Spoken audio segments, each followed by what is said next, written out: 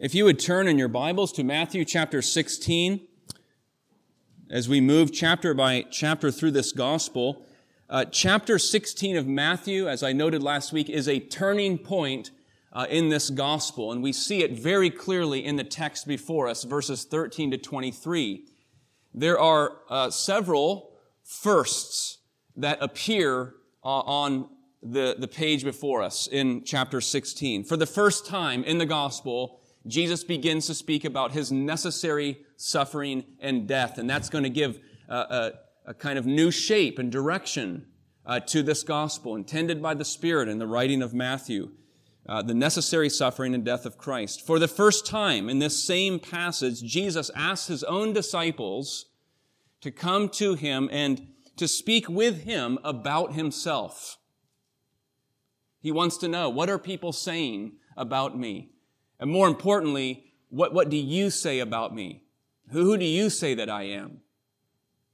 And then for the first time here, Jesus begins to speak about the church. At least in English, the English word church, ecclesia. This glorious promise that I will build my church.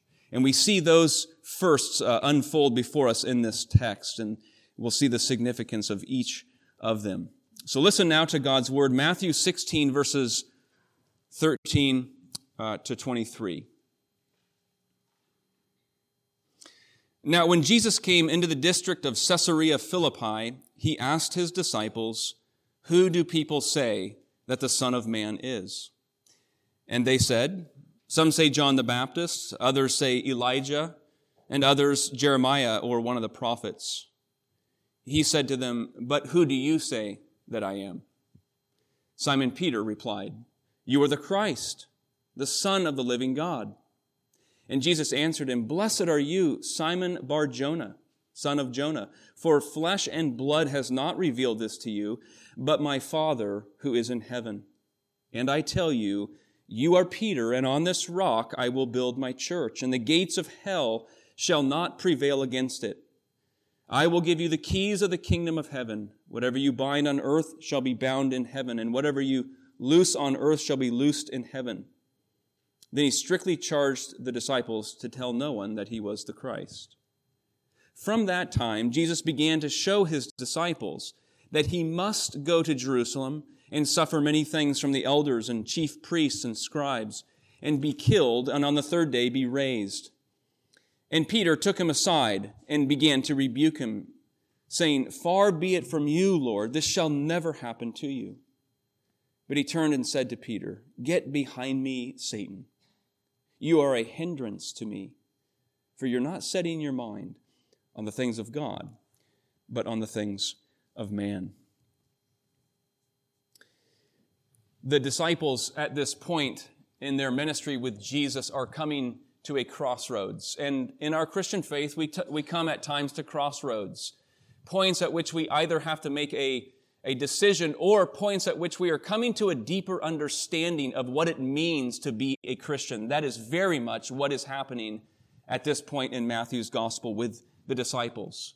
Not only back in chapter 10, that great chapter on missions, had Jesus told his disciples that he's going to send them out as sheep in the midst of wolves. This frightening, daunting picture. Even there, he said, you're going to be hated and persecuted by many. But now they're hearing that their own shepherd, their own Messiah, their own Lord, must suffer himself and be crucified and risen. And not only for the first time are they hearing this about the necessary death and cross of their Lord, but in the next verses, which we will consider next week, Jesus is going to say to them, if you're going to come after me, you also must deny yourself, and you also must bear your own cross. When the disciples hear this word about the cross, they knew full well, just as we know, that crosses were meant for one thing, and that is to bring a person's life to an end. And that's easy to overlook, but how radical that is. Why would this be such a central characteristic of the Church of Christ, of Christ's band of followers, this bearing of a cross? They're having to learn this. And of course, we know it has everything to do with the very person and identity of who Jesus is and what he has come to accomplish. But they're having to learn it, and with difficulty. It's why Jesus asked his disciples this question about his identity. So look at verse 13. He came to the district of Caesarea Philippi, and he asked his disciples, "Who do people say that the Son of Man is?" There's several titles given to Jesus here. Son of Man, some would say, is his favorite self-designation. He's the Son of Man. That's what he would refer to himself as, perhaps more than anything. He comes in flesh and blood. He is living. He comes as a man to represent humanity, or the people of God in particular, and to bear upon himself the sin of humanity or of the church, of his called out people. And here he goes to Caesarea Philippi. It's directly north of the Sea of Galilee, where Jesus spent much of his ministry. It's about 20 miles north. It's right on the border of Israel to the rest of the Roman Empire and the rest of the world, the northernmost part of Israel. And it's interesting that as Jesus is drawing attention to his very identity here, he's doing so on the very border between Israel and the rest of the world. In other words, his identity is directly connected to his mission and the gospel going to the nations. And Jesus raises the subject here of his identity by raising a question, using a question. This is not only the first time, I believe it is the only time that Jesus specifically draws his disciples to himself to ask the question about who he is, which is quite striking with how much weight and importance we place upon knowing who Jesus is. We have one time here in which Jesus is specifically asking, "Who do you say I am? Do you understand who I am?" And he asks it in the form of a question. We know our Lord was an expert at communicating truth by using questions, getting at the heart of the matter by questions. And that's what he's doing here. Questions are powerful. They can shape and define a person's life. Think about the question, what is your calling in life? Why are you here? What are you doing here? What has drawn you here this morning? What is your purpose in life? Or how about the pointed question that some of us have asked, or we've had asked to ourselves, asked of us, will you marry me? That can shape a person's life. Right? If you're young, or you're a young student, a child or a youth here, have you been asked the question, what are you going to do when you grow up? Right? Some of us adults are asking that question of ourselves still. But there's many questions that can shape a person's life, but arguably, many people would argue, the most important question is the question that Jesus raises in verse 15. This is the question that's going to give more shape to a person's life than any other question. Jesus says to them, "Who do you say that I am?" And the reason that question is so important is because how one relates or understands who Jesus is going to determine whether that person is going to live inside or outside the will of God. If Jesus is, as the general public is saying, John the Baptist or Elijah or Jeremiah, one prophet in the line of many Old Testament prophets, I have no reason, I have no inclination to submit my life to him as my Savior and as my Lord. And I am left in my sin and my misery. What's so significant about Peter's confession here? Not only that it's the result of God's divine revelation, that's what we're told. Blessed are you, Peter. Flesh and blood has not revealed this to you, but my Father who is in heaven. That a person can hear the gospel message, the content of the gospel, but not come to trust in Christ. That requires a divine work of God himself, a supernatural work of opening the eyes of the heart to take hold of Christ in trust and faith. That indeed is significant about his confession. We know that's the ultimate cause. But his confession is significant as well because Jesus' identity was not obvious. It wasn't plain for all to see. We see that unfolding in the text before us. They're struggling with understanding who this Messiah is and what he's up to, even for those closest to him. His identity doesn't seem to be obvious to them. And that may surprise us, living in the 21st century with 2,000 years of church history, many creeds and councils and confessions now detailing for us who Jesus is. We know that Jesus has a dual nature. He is truly divine, truly human. As the Nicene Creed puts it, eternally begotten. As we read the Scriptures, we know full well that this Christ had no beginning. He was from everlasting. We read that in Colossians chapter 1. True God from true God. But that was not first plain to the disciples as they're ministering with him. They're having to come to see that. They didn't have that fuller formed theology of the person of Jesus. And right here in chapter 16, we've already seen the kind of blind enmity or hatred that the Pharisees had toward Jesus. They didn't understand him, or if they did, their hearts were simply hard. We have the general public. They're saying in verse 14, perhaps John the Baptist, Elijah, or Jeremiah, one of the prophets. But even his followers are just beginning in certain ways to grasp who he is.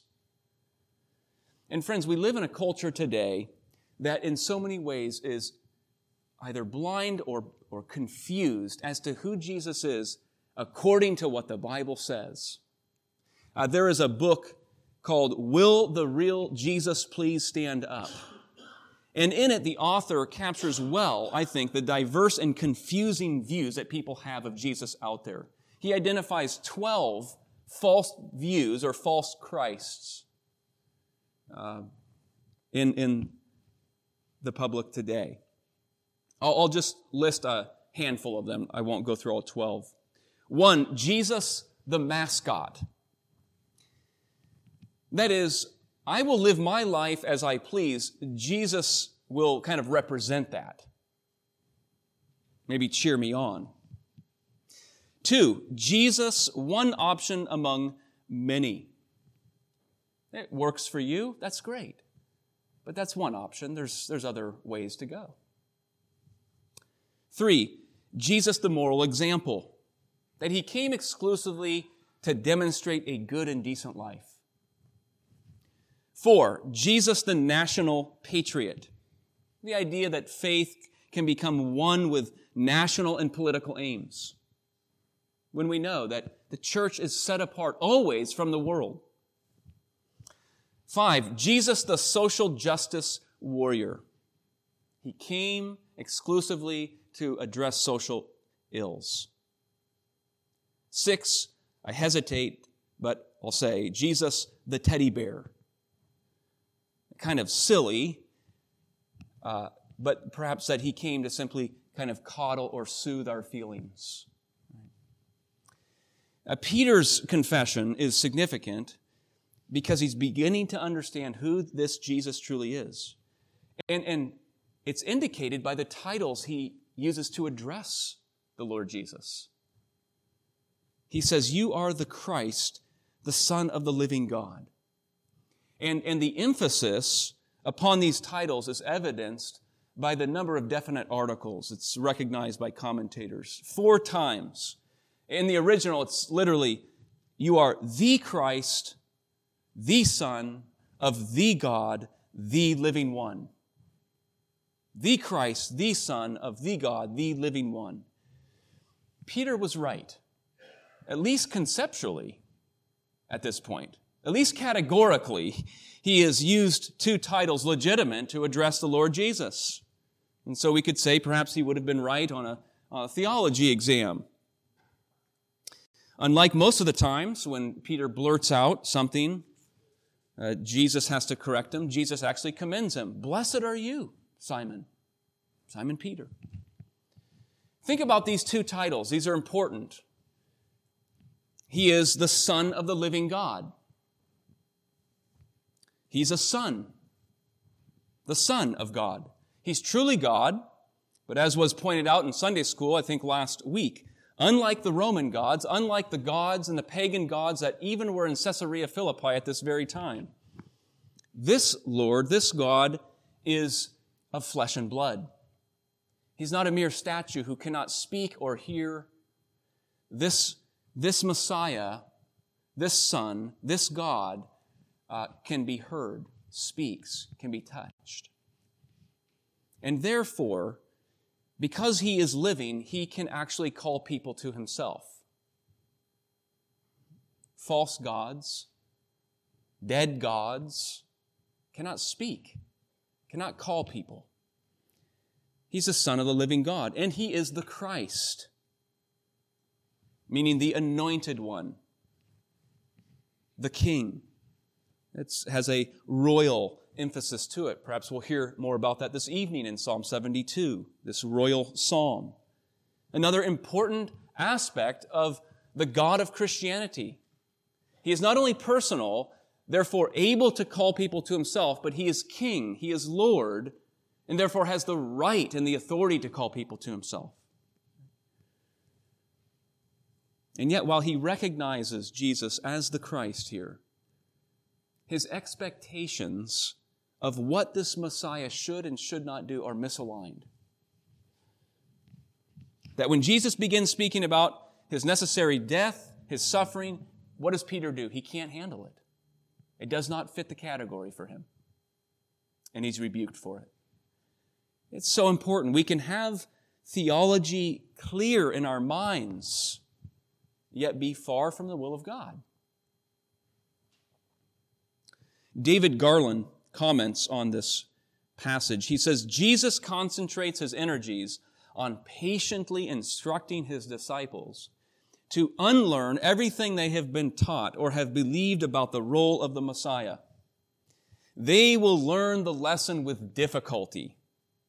Nothing happens as they expect or wish. Everyone has trouble learning that victory comes through giving one's life, not taking others' lives. They're going to have to learn this with difficulty. Christians learn this with difficulty, what Christ is truly after.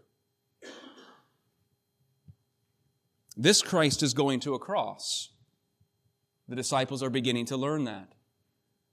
And if anyone wants to go and be with him, they're going to have to go to that cross as well. Now notice next what this confession that Peter gives is directly tied to, or we might say what it is inseparable from. Blessed are you, Simon, Jesus says. And then verse 18. And I tell you, you are Peter, and on this rock I will build my church, and the gates of hell shall not prevail against it. We heard it read earlier from Ephesians 2. We know that the church is built on the foundation of the apostles. We might even say Peter first. In every list of the apostles in the Gospels, Peter always comes first. Might say he's the lead apostle. And the prophets, Christ being the cornerstone, in whom the whole structure is joined together and grows into a holy temple. And yet what a remarkable thing that Jesus would call and use such a one as Peter as a kind of rock. Remember, Jesus named Simon Peter when he first called him to be a disciple. Perhaps a play on words. He is Peter, which means rock. But that he uses weak, sinful, limited people. Sometimes he uses loudmouths, like Peter. Sometimes timid people, like Timothy. Or the doubtful, like Thomas. Or those less known in the Gospels, like Andrew. He uses these people in the building of his church. But I want us to see what this church truly rests upon. Because undergirding all of it is the Word of God. It's a promise. It's the promise of our Lord Jesus. And here's 5 words, at least in the English, to really center our attention and establish a person's confidence in the church. Verse 18, on this rock I will build my church. Every one of those words is perhaps worth a sermon itself. Each of those words carries not only great significance, but real application. Consider each of them. He says, I will build my church. Peter may be an important stone in the building. We may be called living stones. But the builder, the architect of the church is Jesus Christ. There's no pastor, there's no elder, there's no theologian who can build the church of Christ. Mark this passage, Psalm 127. You may know it already well. Unless the Lord builds the house, those who build it labor in vain. Unless the Lord watches over the city, the watchmen stay awake in vain. Well, of course, laborers must work. They must labor. Watchmen, they must stay awake. But if they are not trusting in the Lord, it's building a house on sand. It is going to collapse. It's going to fall. The strength is not there.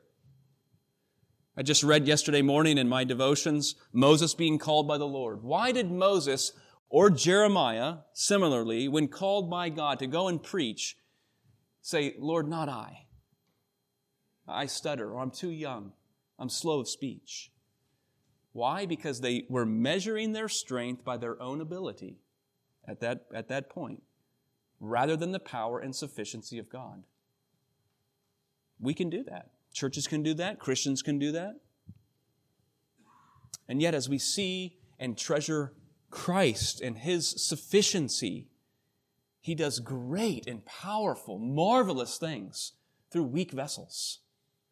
And that's the most glorious and wonderful thing, because He receives the glory due His name. We're passive in the process, just used as vessels. So He is the architect. I will build my church. The work is future. The work is ongoing. Now that may bother some of us, because we may not like things undone, things not yet finished. If you're like me, every day you keep a to-do list. I got stickies all over the place, right? Things to do. If you're like me, if you notice, there's always more to add. There's always more to add on the to-do list. It's never finished. The faith is never finished until we come to the end of our life, take our last breath, till Jesus our Lord returns. It's ongoing. It's a construction process. Think about the Middle Ages, some of the cathedrals built, 10th, 11th, 12th centuries. These were oftentimes not only whole community efforts, along with the stonecutters and the masons, whole communities who work on this, but they often lasted multiple generations, 20, 40, 80 years. Few who started that work were expecting to be there when it was finished. What an important mindset. I'm participating in something that is ongoing. You've probably heard it said the Christian life is not a sprint, it's a marathon. But it's even more than a marathon. It's more like an ultra-long distance relay. Right? We're privileged to take the baton and pass that on, to come and participate and pass that on to those who come to Christ and children who come to Christ, to the next generation. I will build. The church is Christ's community, but it's also our Lord's labor of love. It's a labor of love. Paul says in Ephesians 2, we are God's workmanship.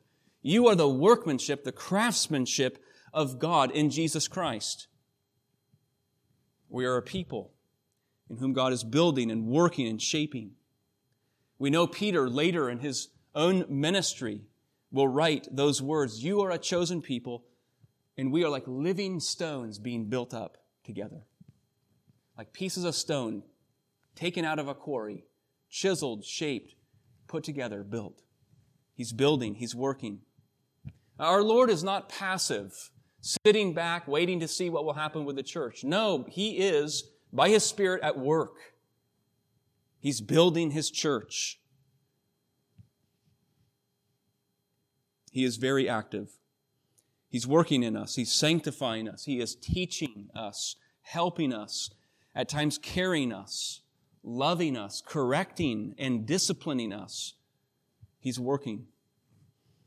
I will build my church. My church. Ultimately, the church universal and every particular local congregation. That's not ours. It's not mine. It is the Lord Jesus's. It is His church.